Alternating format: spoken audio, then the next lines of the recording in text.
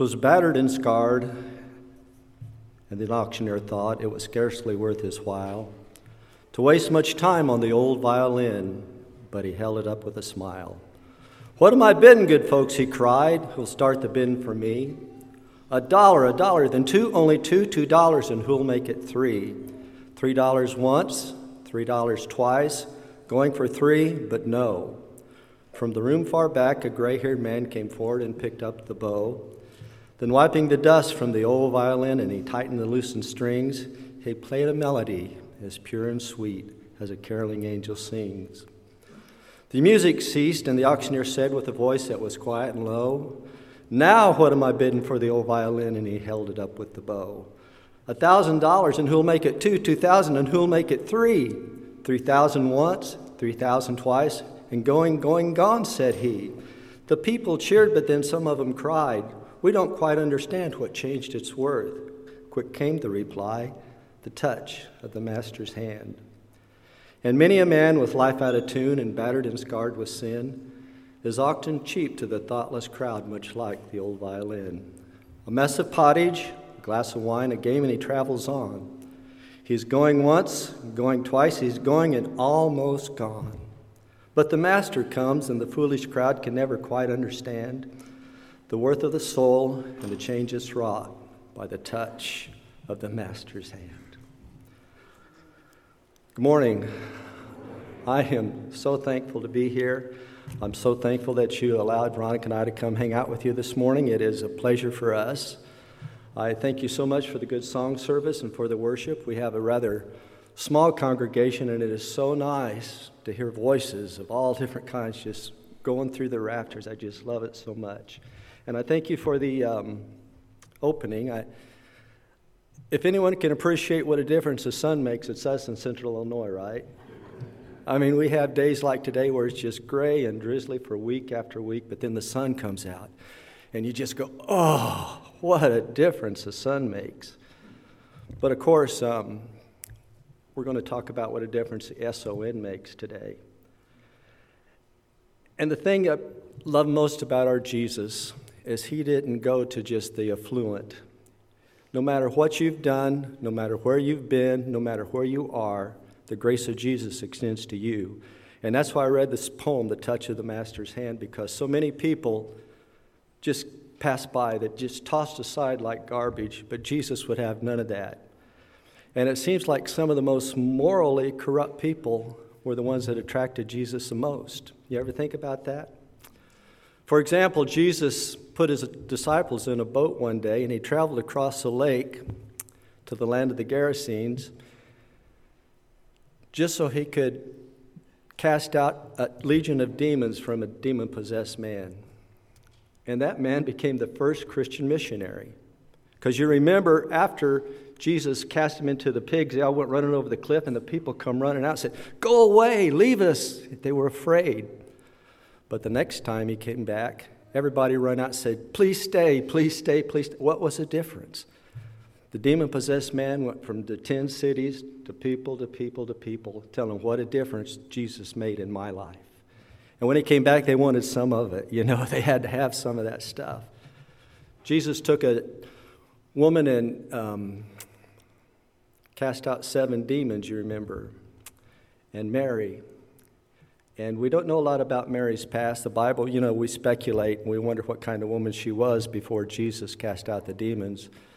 But what we do know this is she was one of the ones that was there at the cross. She was the first one there at the resurrection, and hers was the first name that Jesus spoke after he was resurrected. He called her by name, remember? Mary.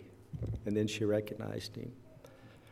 And of course, Jesus was not opposed to having dinner or spend time in tax collectors' homes, right? 2 tax collectors in particular that are mentioned is Matthew, who became an apostle, and Zacchaeus, who was a robber and a thief who stole money from lots and lots of people, and then became the philanthropist of the day because he couldn't wait to pay it all back. He couldn't wait. Why? What was the difference? The touch of the Master's hand.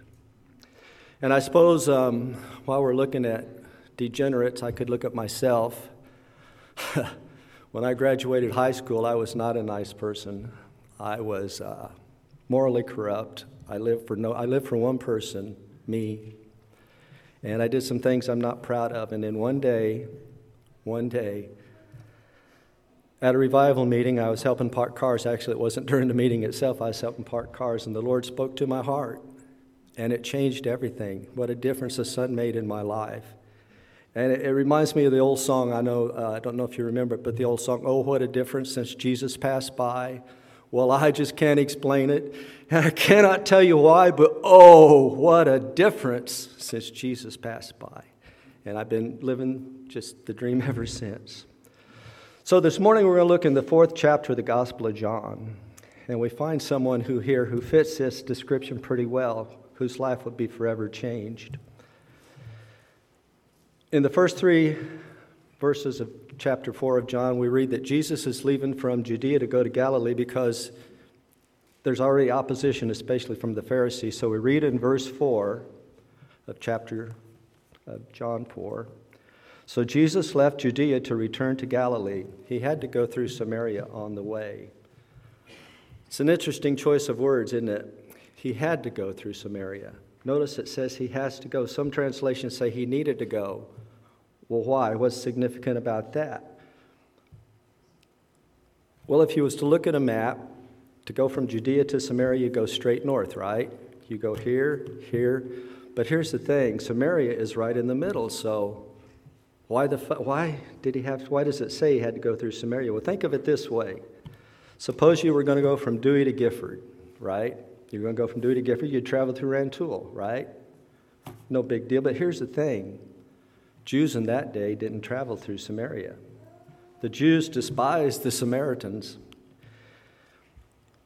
It goes clear back to the Old Testament. Remember, the Assyrians came in and they occupied the land, and some of the Jews, they intermarried with Assyrians and created a mixed race. And the Jews hated the Samaritans. They considered them vile.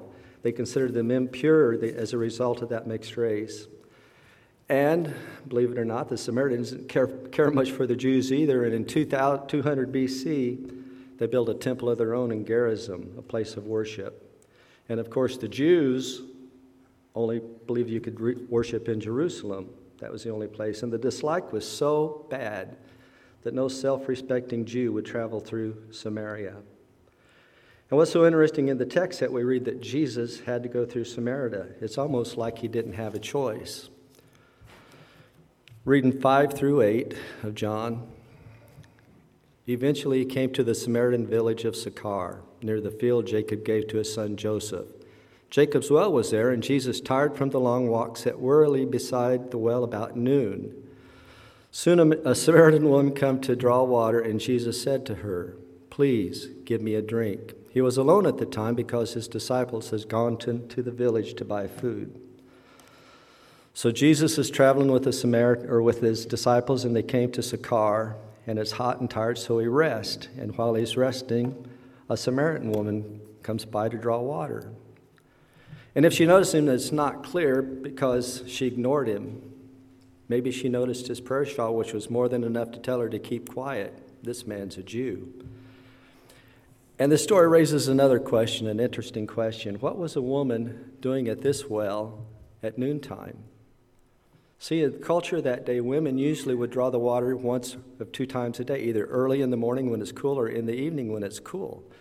And this is Jacob's well. This is like a mile or 2 out of town. Why would she walk all the way out of town at noon to draw water to take all the way back? It doesn't make sense. So why'd she do it? Well, maybe she wanted to avoid the uncomfortable glances and the stares and the whispers she received from the other women. Maybe she was like the old violin in the story. She was hardly worth their while. Or maybe she just was carrying such a load of guilt and shame that she was burdened so much that she didn't really want to be around people. So she came all the way out to Jacob's well to make sure she was alone. And then Jesus does the unthinkable. Do you remember when Jesus sometimes would touch people to heal them? And the religious say, "Oh, you can't do that. You'll become unclean. You can't touch that person. Law forbid it. Rabbis can't touch that person." Well, Jesus does something here that's even more unthinkable. He speaks to her. He actually speaks to her. Why is this so unthinkable? Well, first, she's a woman. He's a Jew. Jewish men did not speak to women they didn't know. They just didn't do it. And second, she's a Samaritan woman. Now, I don't want to overstate this point, but what's going on is just unique. Jesus is talking to a woman he doesn't know in a land that's considered unclean, even pagan. And even later, we read that the disciples come back. They're astonished. They come back with the food. What's he doing? He's talking to that woman. You know, let's pause here for just a second if we could. Sometimes I have to ask myself this question, and maybe, I don't know if you've ever thought about it, but are there any Samaritans in my life? Are there any people in my life that I avoid for some reason?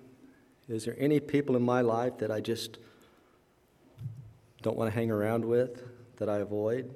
You know, when we were kids, I was an awful kid. There was certain kids, you know, that you didn't play with. You didn't talk to. You didn't. In fact, if you touched them, you'll get cooties, right? Remember, did anybody else do that, or was it just me? And it was awful.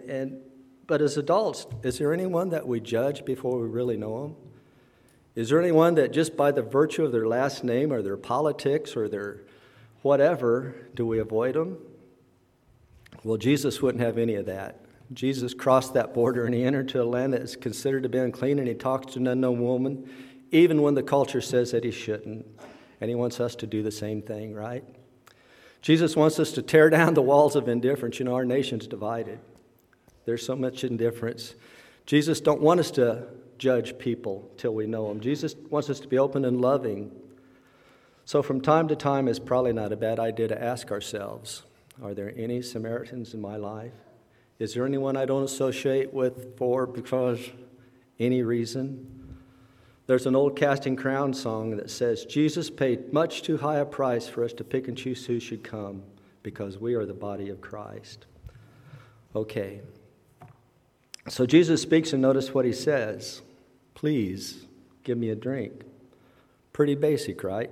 Can I have a drink? It's hot. He's been walking. He's thirsty. He asks for a drink. I love the example Jesus gives us here. We can learn from this. He starts the conversation with a Samaritan woman where he finds her. Jesus finds her at a well. He asks her about something she understands. Water. Please give me a drink. It's important for us to understand that Jesus met people where they were at. He spoke to them about things they understood. Do you remember what he told the fishermen when he called them? Follow me and I will what? Fishers of men. And when he met with Zacchaeus, you know, what did he say? Did he say, Zach, you know, I'm going to be talking down at the Civic Center later today. Maybe you should stop by and listen to what I have to say. He said, no, Zacchaeus, we're going to go to your house. We're going to go hang out right now. And here he encounters a woman at the well, and he asks her for a drink. And the woman was surprised, it says in verses 9 and 10. The woman was surprised, for Jews refused to have anything to do with Samaritans. So she said to Jesus, you're a Jew, and I'm a Samaritan woman. Why would you ask me for a drink? Jesus replied, if you only knew the gift of God has for you and who I am, you would ask me, and I would give you living water. Don't you love Jesus' response to this question? We see a little bit of the heart of Jesus here. 4 little words, right? If you only knew. If you only knew God's gift for you and who I am. Oh, if you only knew. Isn't that how we feel about people we love and care about? We all have someone in our life that's going the wrong way, and we just want to grab them and hug them and shake them. Oh, if you only knew the joy and the contentment that you would have. Oh, if you only knew the peace that coming from knowing Jesus Christ as your Lord. Oh, if you only knew the overwhelming love that you would have from Jesus. Oh, if you only knew. If you only knew the difference a son could make in your life. If you only knew how much better your life could be. Oh, if you only knew how beautiful heaven's going to be. Oh, if you only knew. So many people are searching for something to bring them joy and contentment. People I know and love, people you know and love. And they're looking in all the wrong places. They're looking in places that always leaves you wanting more. That's the thing about sin. Sin is never satisfied. They say sin and fire is like the same. It's never satisfied. It wants more, more, more. And sin always leaves you wanting more. Some people think money, and they work all kinds of hours, but there's never enough money. Some people turn to the bottle and to drugs, But the more you take, the more it takes to dull the pain from what's missing in your life. Some seek carnal pleasures, but that only leaves you wanting more because sin is never satisfied. Sin always leaves you wanting for more. And sometimes I have family members and I just want to hug them and I just want to squeeze them and say, oh, if you only knew what would satisfy the longing of your soul. But how can they know if someone doesn't tell them, right? Romans 10:13-15 says this, everyone who calls on the name of the Lord shall be saved. But how can they call on him to save them unless they believe in him? And how can they believe in him if they never heard about him? And how can they hear about him unless someone tells them? And how will anyone go to them and tell them without being sent? This is why the scriptures say, how beautiful are the feet of those who bring the good news. And that's what Jesus does. He tells her. He tells her, if you only knew the good news, if you only knew who I was, you would ask me. And look at this. He says, you would ask me and I'd give you living water. Isn't that awesome? Isn't that awesome? All we have to do is ask. And look how Jesus describes the living water. Verses 13 and 14. People soon become thirsty after drinking this water, the water from the well. But the water I give them takes away their thirst altogether. It becomes a perpetual spring, giving them eternal life. And this water that Jesus is talking about, of course, is not well water, is it? It's not ordinary water. He's telling her that the source of this water will make her flow and never thirst again. And then she replies when she hears this in verse 15. She says, please, sir, the woman said, give me this water, then I'll never be thirsty again. I won't have to come here and get water. She didn't quite get it. See, she wanted to avoid the problem. She says, I don't want to have to walk all the way out to this well at noontime every day just to avoid the people. Tell me where I can get this water and I can just stay home. I don't have to go out and be around people. But the problem that she has is much bigger than that, isn't it? It's much bigger than where she has to go get water. Jesus came to this well for a particular reason. So Jesus decides to press her a little bit. Look at the next two verses, 17 and 18. Jesus says, go and get your husband. I don't have a husband, the woman replied. Jesus says, you're right. You don't have a husband, for you have had 5 husbands, and you're not married to the man you're living with now. You certainly told the truth. You know, this conversation, as they say, just got real, didn't it? We see here in this woman at the well someone who's seeking. And what's she seeking? She's seeking love. She's seeking acceptance. She's seeking security and contentment and peace of mind and joy and hope and all the things she never found in the man she's married to or the man she's living with now. In fact, she probably knew just the opposite. She'd probably been abused and neglected and taken advantage of all of her life. And so for this Samaritan woman, this becomes a defining moment. Jesus knows the things she's seeking and he knows where to find it. But if you want the living water that Jesus talks about, if you want to quench the longing of your soul and satisfy your heart's desire, guess what? At some point in your life, you got to deal with sin. You got to deal with the sin in your life. You can't wish it didn't happen. You can't wish it would go away. You can't keep going to the well every day at noon. You can't pray, you have to face it head on. And notice the gracious way that Jesus allowed her to do this. He didn't accuse her. He didn't start quoting scripture. He didn't start telling her about promiscuous lifestyle. He didn't start talking to her about adultery. He said, go get your husband. So he let her reply. And notice her response after Jesus reveals all these private things in her life. Sir, you must be a prophet, so tell me, why is it that you Jews insist on that Jerusalem is the only place to worship while we Samaritans claim it to be here on Mount Gerizim, where our ancestors worshipped? Why do you think she suddenly became so interested in the correct place to worship? Why do you think she suddenly decided to start asking questions? I looked it up, the concordance in my Bible, and then I got a study Bible. The little subnote says that a lot of scholars say that they think that she was so uncomfortable talking about herself, she's trying to change the subject. She's trying to get it on to something else. Let's don't talk about me. Let's talk about this, because I don't really like talking about me. Or maybe she really wanted to know. If you think about it, this is no typical day. Here's a man, a Jewish man who obviously is a prophet, And he sits down and he does the unthinkable. He speaks to her, and he asks her for a drink, and then he offers her living water, and now he's able to tell us the darkest secrets of her life.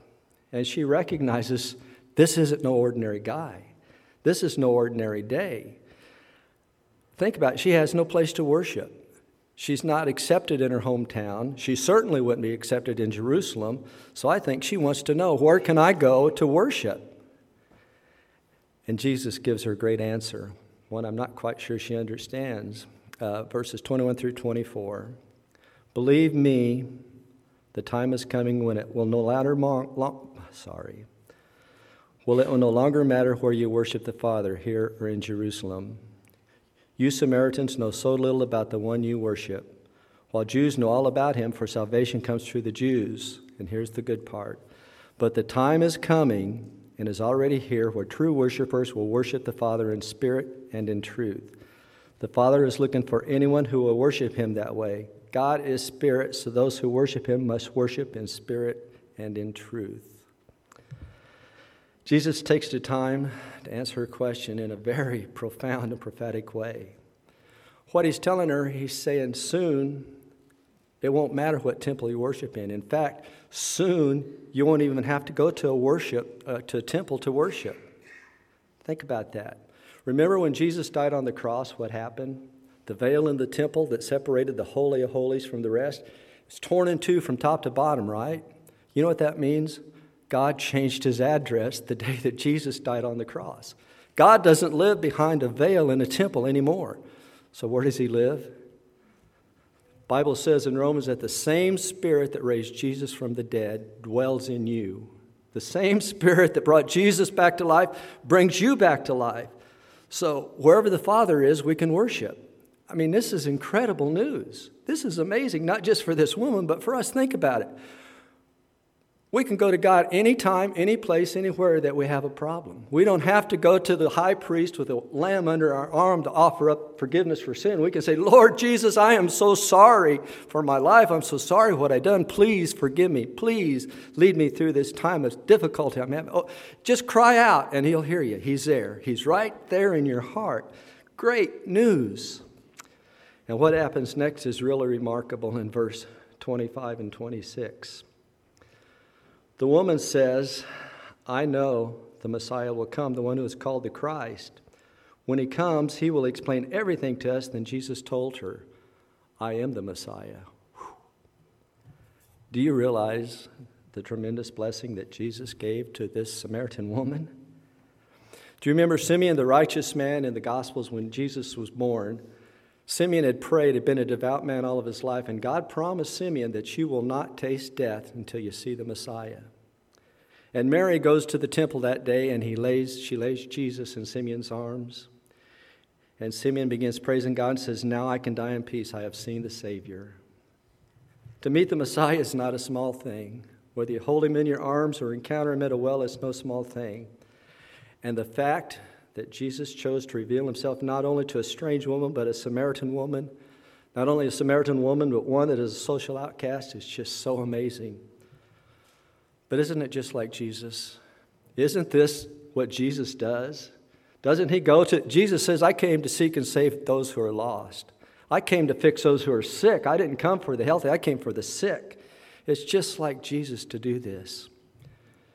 And here's a woman who is seeking for all the things that honestly the world or no one else can give her. And Jesus gives her the greatest gift of all, doesn't he?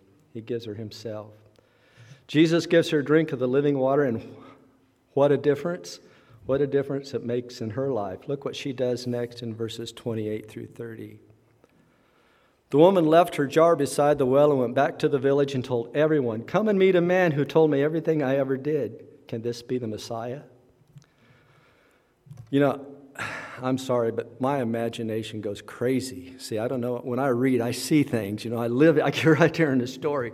And I can just see this woman. She's so excited. She don't even bother with the water that she went to get. She goes running into town, and the first person she sees, good news! Good news! I saw a man. He knew all about me. He said he's a Messiah. Come and see. Come and see. And then she sees someone else, and she goes, good news! Good news! I just met a man. He told me all about me. I think he might be Messiah. Come and see. Come and see. And everyone she sees, she runs up and tells her, this great news. You got to come see him. I met a man at Jacob's well.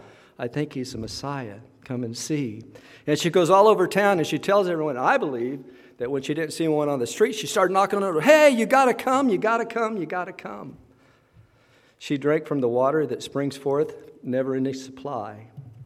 Jesus said, blessed are those who hunger and thirst for righteousness, for they shall be filled. She was not only filled, she was overflowing. The good news of Jesus Christ was flowing, and she couldn't wait to tell people about him. And you know what the amazing thing is? People listened.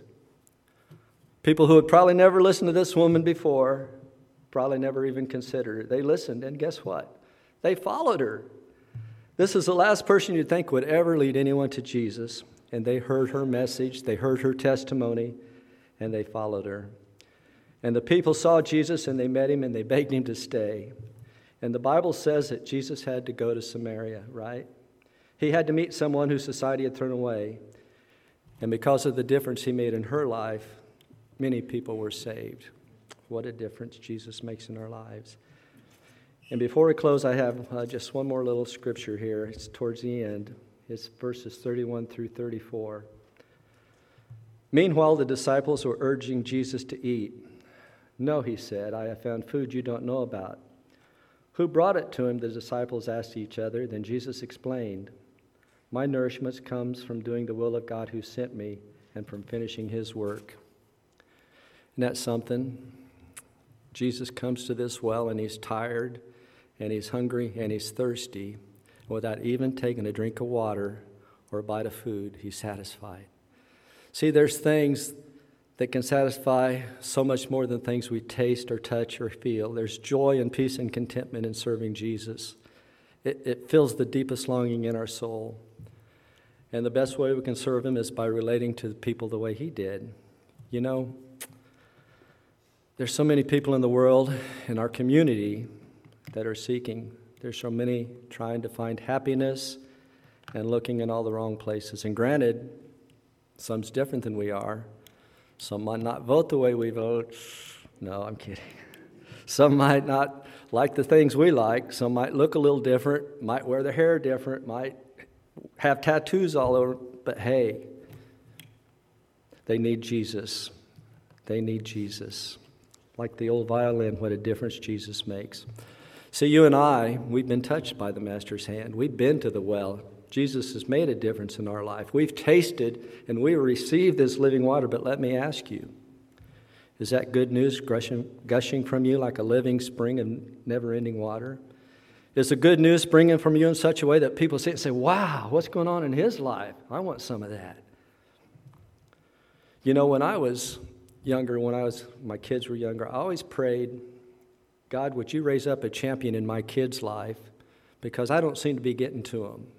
Would you raise up a champion, someone to speak to my children or my loved ones that they can relate to better than me?